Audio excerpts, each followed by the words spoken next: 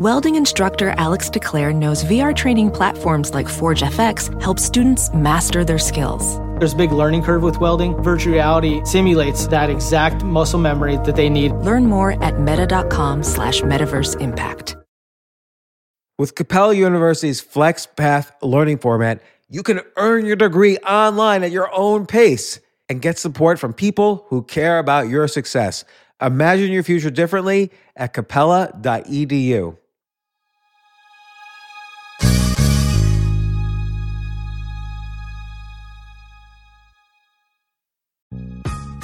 This isn't your average business podcast, and he's not your average host. This is the James Altucher Show on the Stansberry Radio Network.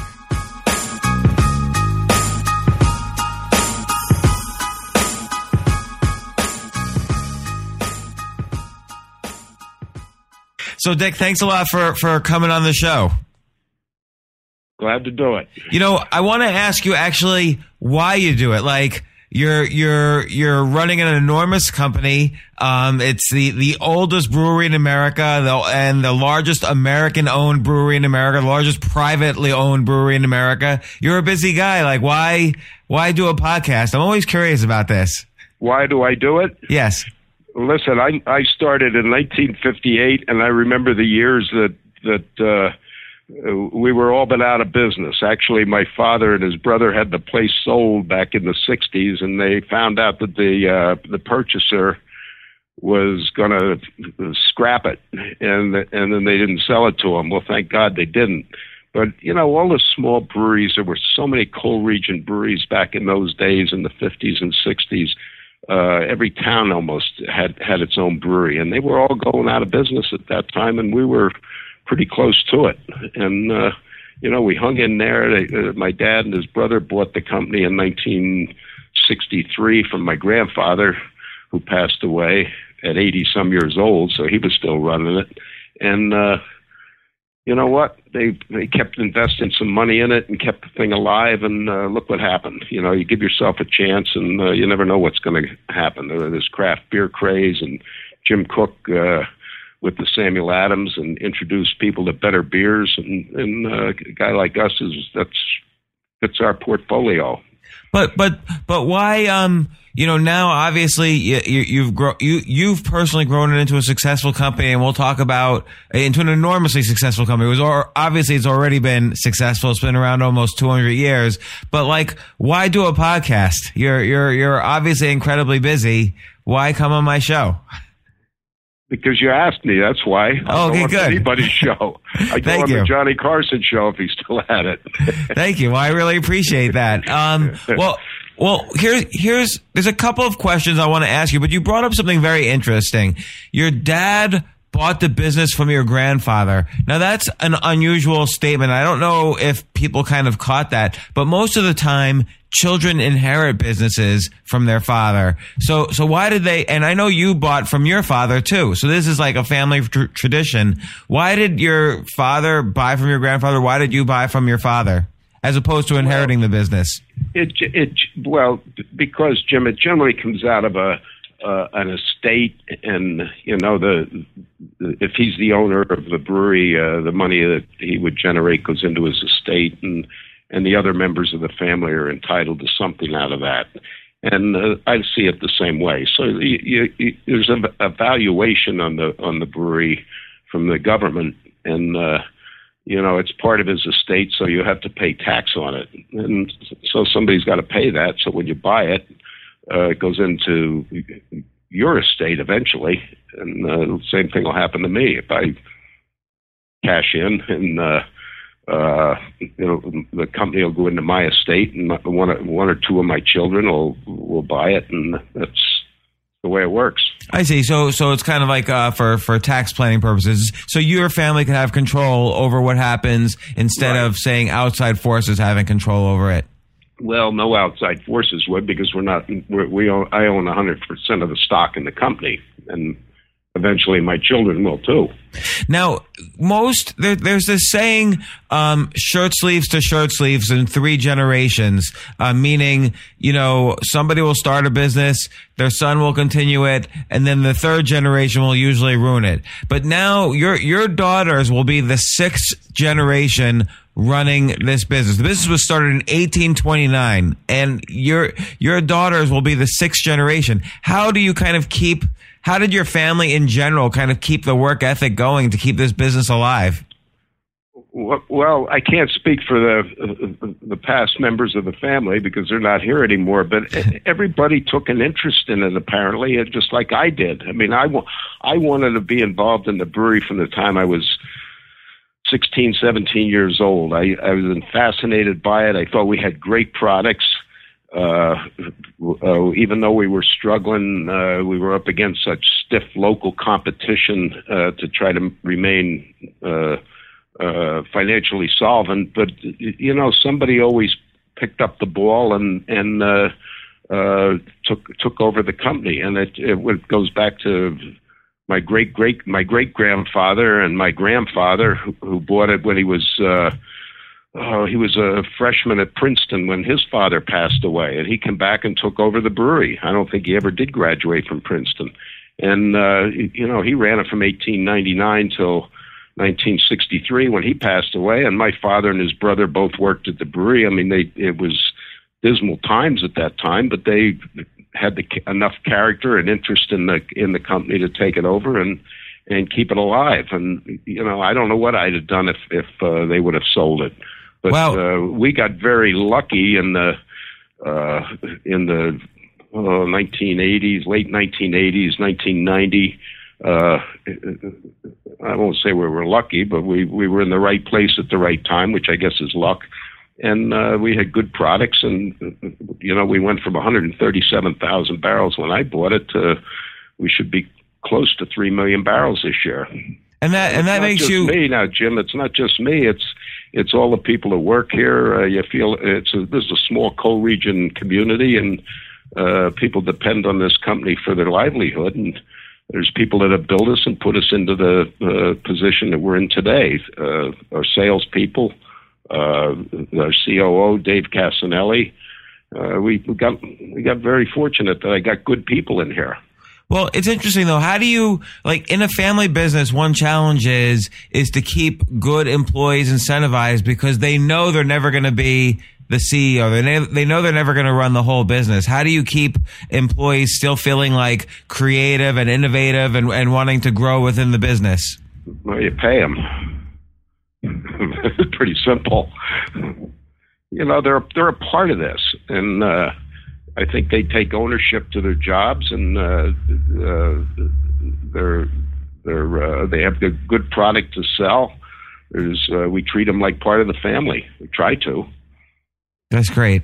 So now, 1899 to 1963, you said your grandfather ran the business.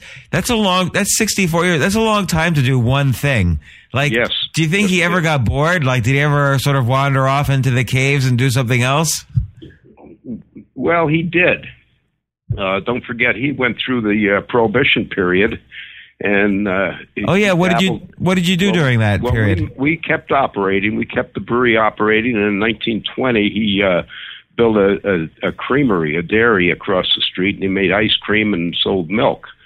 And one of his sons that wasn't involved in the brewery took that over eventually, probably in the 30s or early 40s.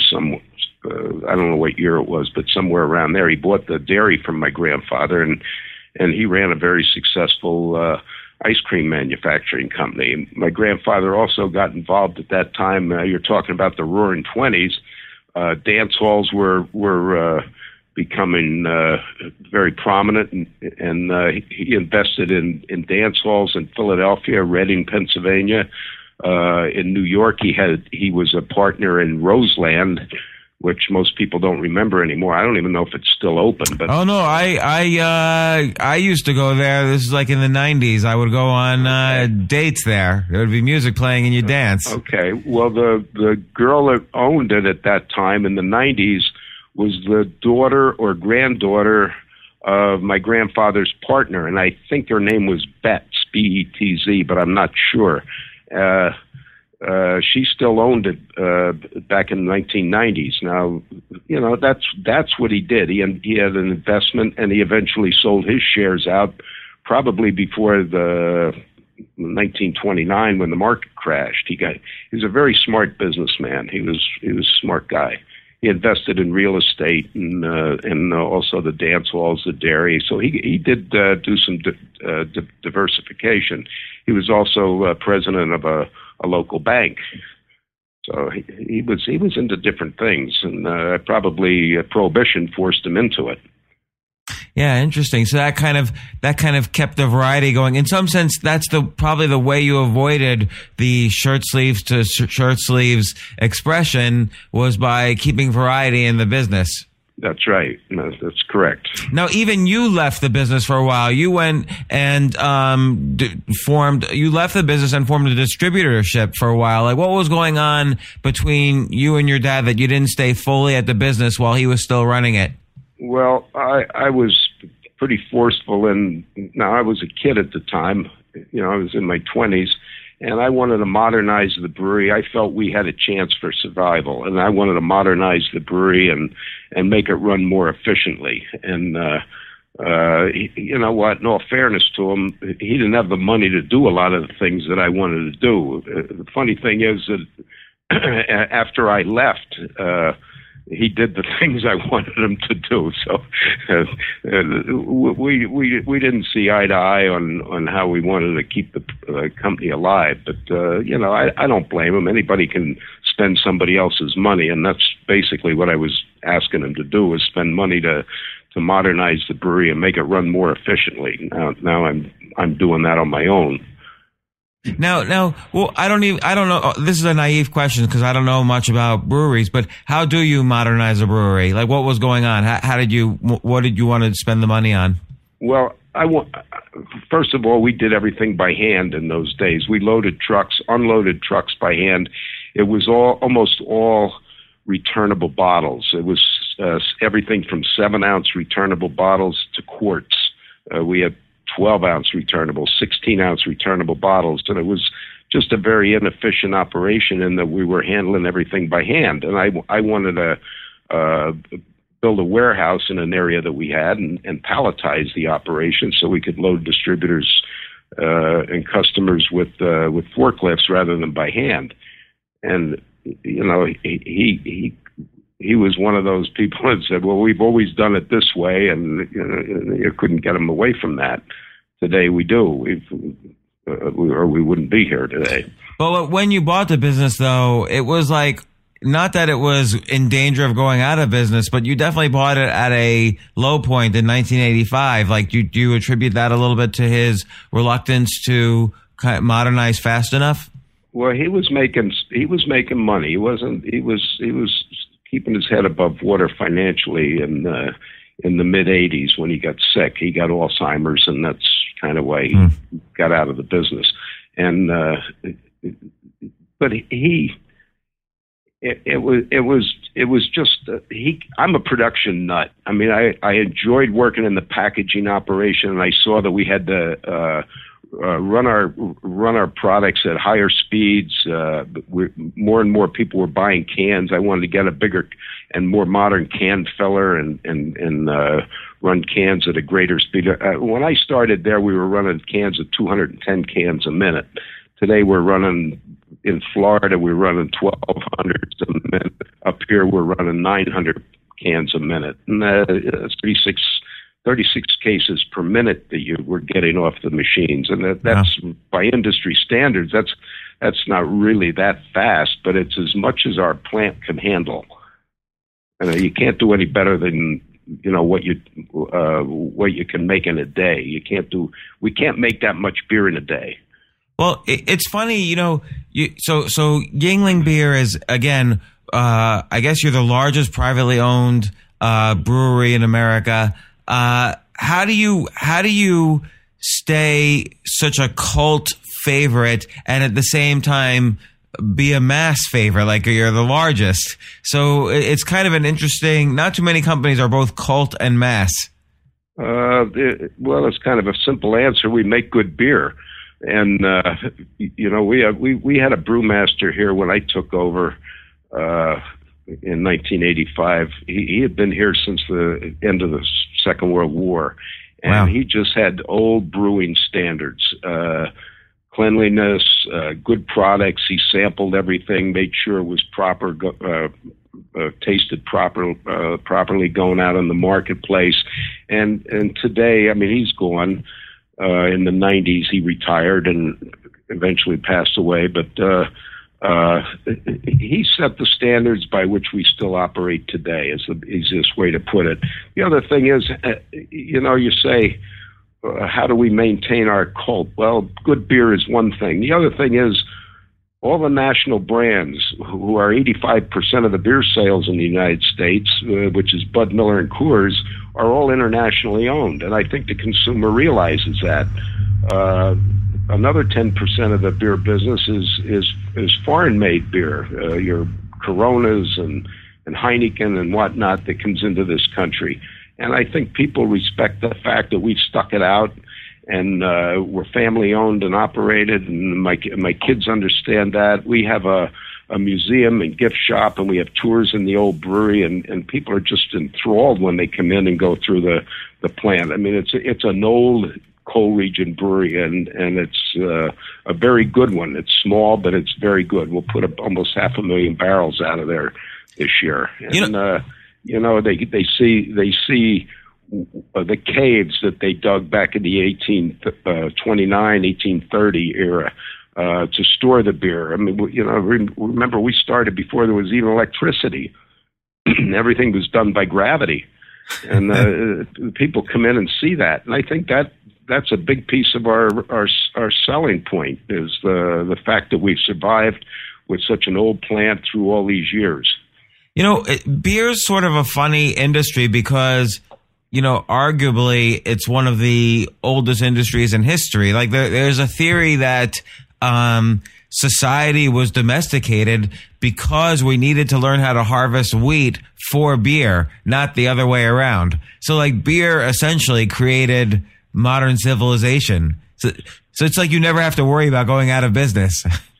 Well, I don't know about that, but the big guys are really clamping down on us. You have a very difficult time sometimes getting your beer to the consumer through your wholesaler network, and through a consolidation, there's not a lot of wholesalers left to go to market your product. Our brand does happen to be one of the products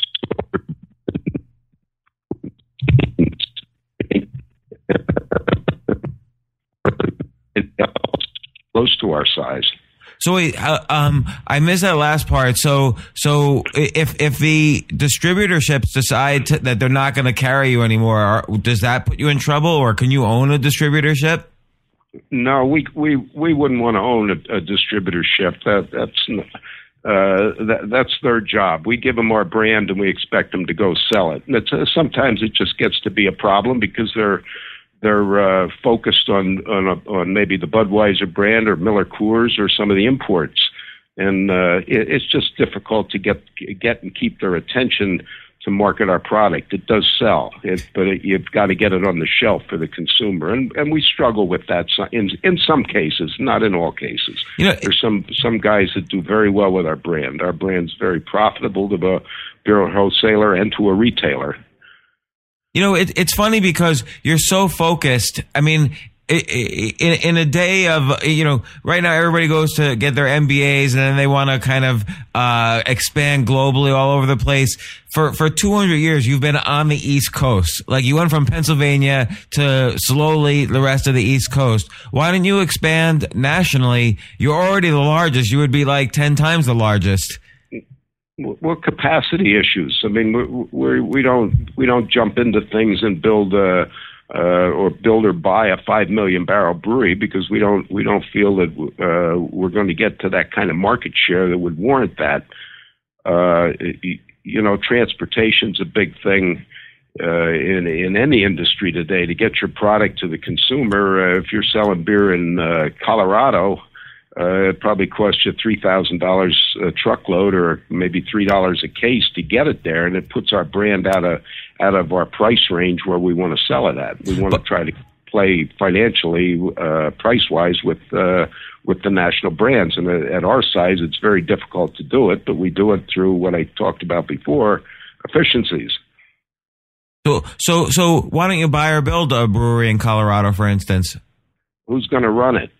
You have a very difficult time getting people to run a brewery of say 1.5 million barrels or 2 million barrels. That's basically why.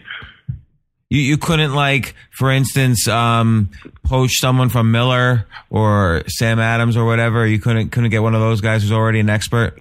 You probably could if you really searched, but we don't have to be the biggest. Right. That's not our goal. Our goal is to be profitable, to be able to invest in our company. Going back into 1999, we were growing tremendously, and we only had the one brewery, the old plant, and we were strapped for capacity. We're landlocked. We don't have any room to build. So we made the decision to build a new plant about 2 miles from the old plant in Pottsville, Pennsylvania. And at the same time, the Stroh family decided they were going to get out of the brewing end of the business, and they had a plant available in Tampa, Florida, that we bought. It was 1.5 million barrel capacity, and everybody thought I was nuts for buying it. And you know what? It supplemented our production to keep us supplied, to keep our customers supplied up in Pennsylvania, New Jersey, and Delaware, which is about all the further we were in those days. So we, as time went on, we got the new brewery going, and then we started to expand our marketing area. But when we expand in adjacent states. So we go from Pennsylvania to Maryland to Virginia to the Carolinas, and we work north from Florida and Alabama and Georgia out of Tampa. So that was our plan, and we never varied from it. So that's why we really don't open a whole lot of new markets. What do you think? What do you think your daughters will do differently than you? So your daughters are going to take over after you. I don't know. Are you scared? I think they understand why we do what we do. They're both very focused on their jobs in the brewery. One's in administration, the other one's in order services and production. She figures all the production. She gets the orders from the wholesalers, and then she puts our production venues together up here in Pottsville. And they do a good job with it, and I must say they're doing a great job in the fact that they understand that we have to have our product, and if we start getting really busy and we get a big market share in a given market, it's difficult to fulfill the demand for our product sometimes. So, they're not going to want to build a brewery, I don't think. If they want to, that's up to them. Every generation has its own goals and what they think they can do with the company. I just don't want to see them make a mistake. So I kind of the takeaway I'm kind of getting is you sort of found your ideal place where you could have a monopoly, which is basically the eastern United States, bit by bit. You never went out there and tried to overextend and battle competition. You tried to stay away from the competition so you can focus on being profitable in the areas that already loved you, as opposed to kind of stretching past your boundaries. That's correct. That's pretty much correct. We tried that in a fashion down when we bought the Tampa facility, and people really don't know who we are when you get into markets that are far away from home. We couldn't even get a wholesaler in the state of Florida to talk to us. We got a couple of small guys down there, and they kind of raised their eyebrows, and I told them what I think they could sell, and you know what I told them came true. And eventually they got bought out by larger wholesalers, and now they're enjoying the fruits of our investments.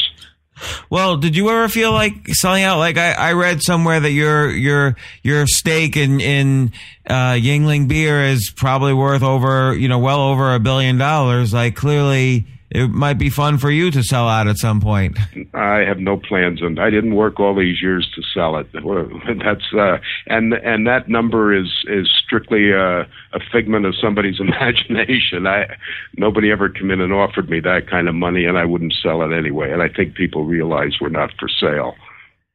Kind of frustrates a potential buyer, though. Yes. Do you get the calls? Well, I've had inquiries. Yeah. I've had inquiries from people. I mean, a lot of it's capital investment groups, and they know we're doing well, and they know that there's a certain value to our name and the fact that we're America's oldest brewery. They know that there's great potential there. And they probably wonder why we don't want to be a national brand, and I don't think we don't have to be a national brand. I think that's a hard thing for entrepreneurs to realize, that they don't have to do everything. That's exactly right. We don't need it all. We're fine where we are. We want to grow our market share in existing markets. There's a long way to go. We only get like a 3 to 5 to 8 share. Maybe in Pennsylvania we're a 10 share of market, and we're not as big in the markets that we're in as people think. But we're growing, and our position is we want to grow further. We've got the tools to do it.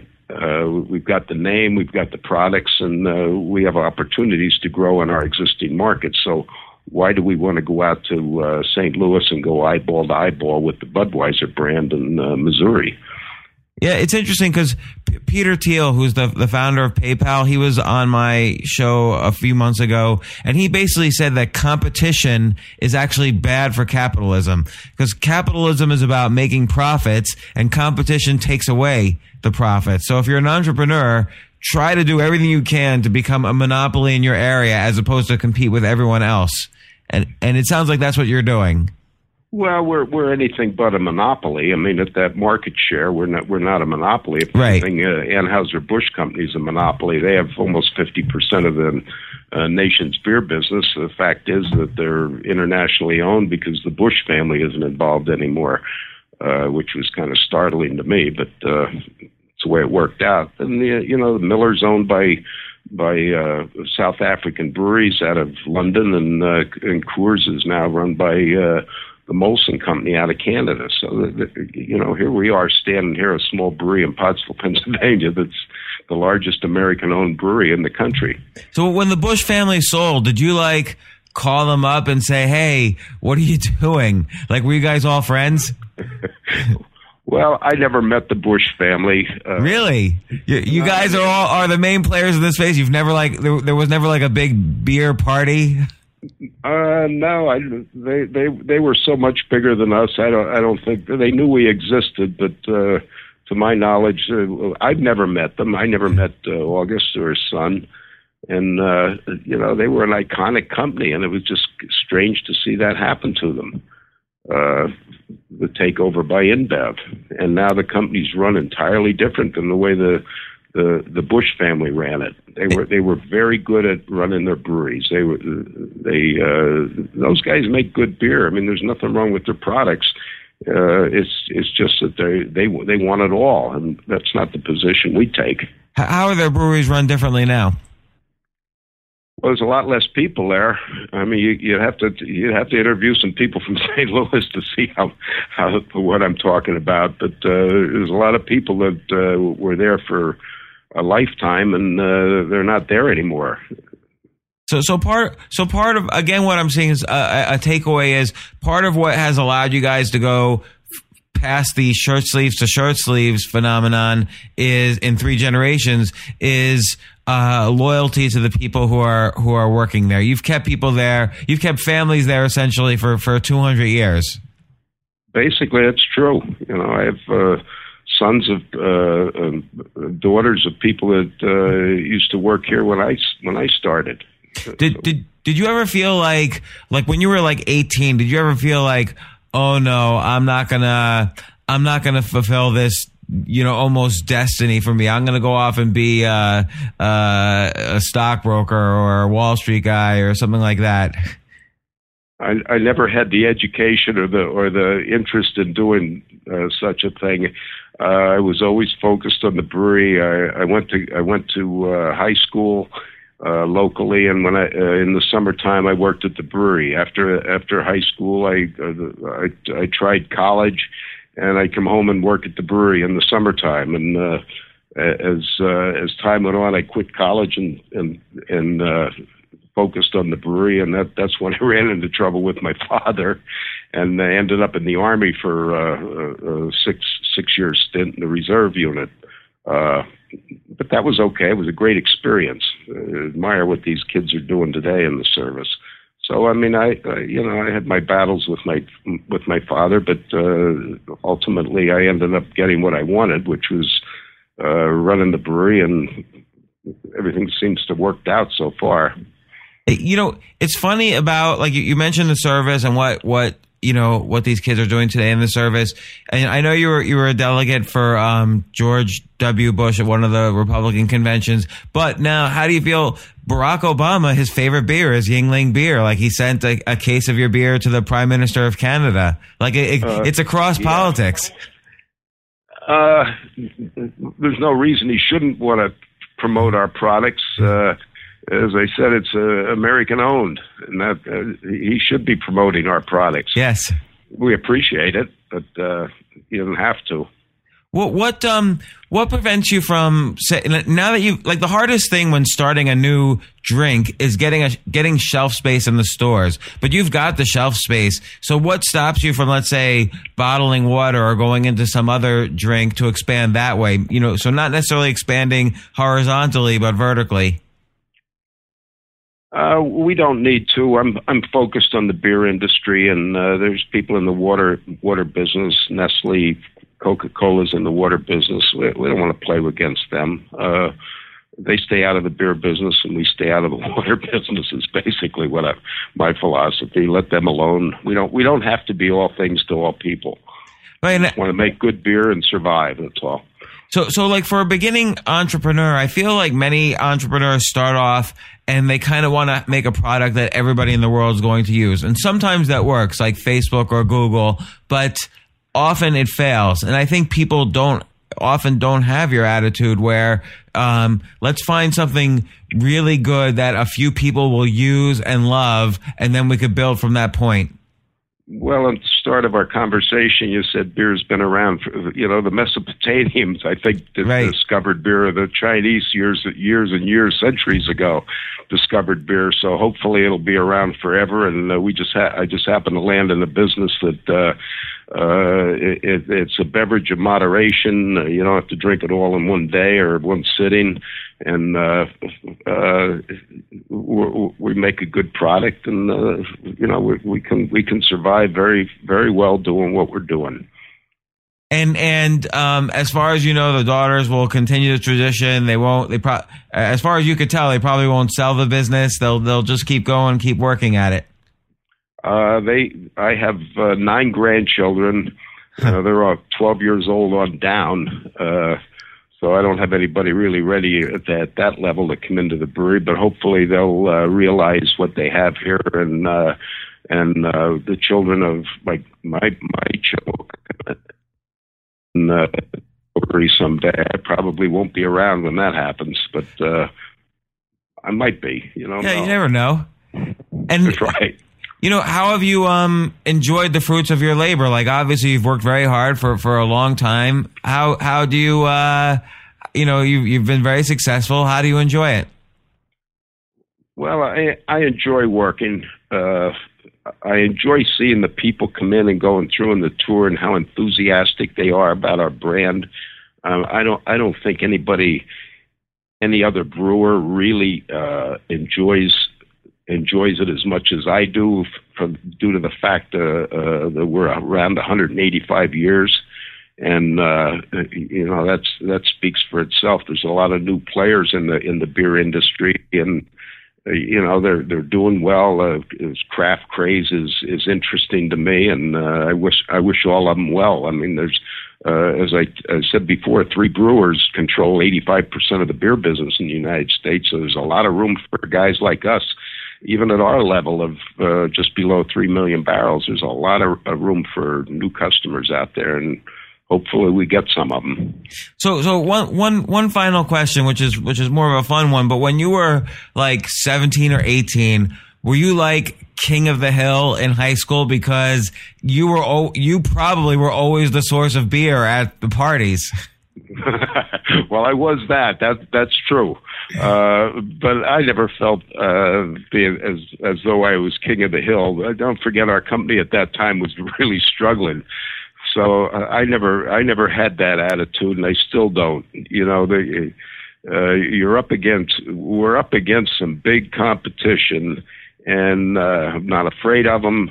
We're just trying to steal a little piece of their business to keep ourselves alive and keep our people working. And when were you most stressed in the business? Probably when I was trying to get my father to build a warehouse so we could palletize the operation and operate efficiently. Did you stop talking for a while or anything? Well, we had a stressed relationship. But, you know, when you get a little older, you realize that, you know, you're asking him to spend money that he doesn't have. And I knew he didn't at that time. But I looked at it as a gamble, and that's what business is. It's a risk, and being in business is risky. You know, you're putting out a lot of money to do a lot of things in a brewery, and it's risky. But I have confidence in our products. I have confidence in our people that they'll sell our products, and I have confidence in the consumer that they'll like our products, and I see a great future for us. Well, that's great. Dick Yuengling, thank you so much for spending the time to come on to my podcast. I know you're super busy, and it's a great beer. When I told people I was interviewing you, 100% of the people said, "Oh, I tell him I drink their beer," and that's from Florida to Maine. So people drink you. That's very nice of you to say that, and I appreciate everybody's support, and I appreciate you calling me and having me on your show. Okay, thanks a lot, Dick. I'll talk to you soon. Okay, Jim. Thank you. Bye-bye. For more from James, check out the James Altucher Show on the Stansberry Radio Network at stansberryradio.com and get yourself on the free insiders list today.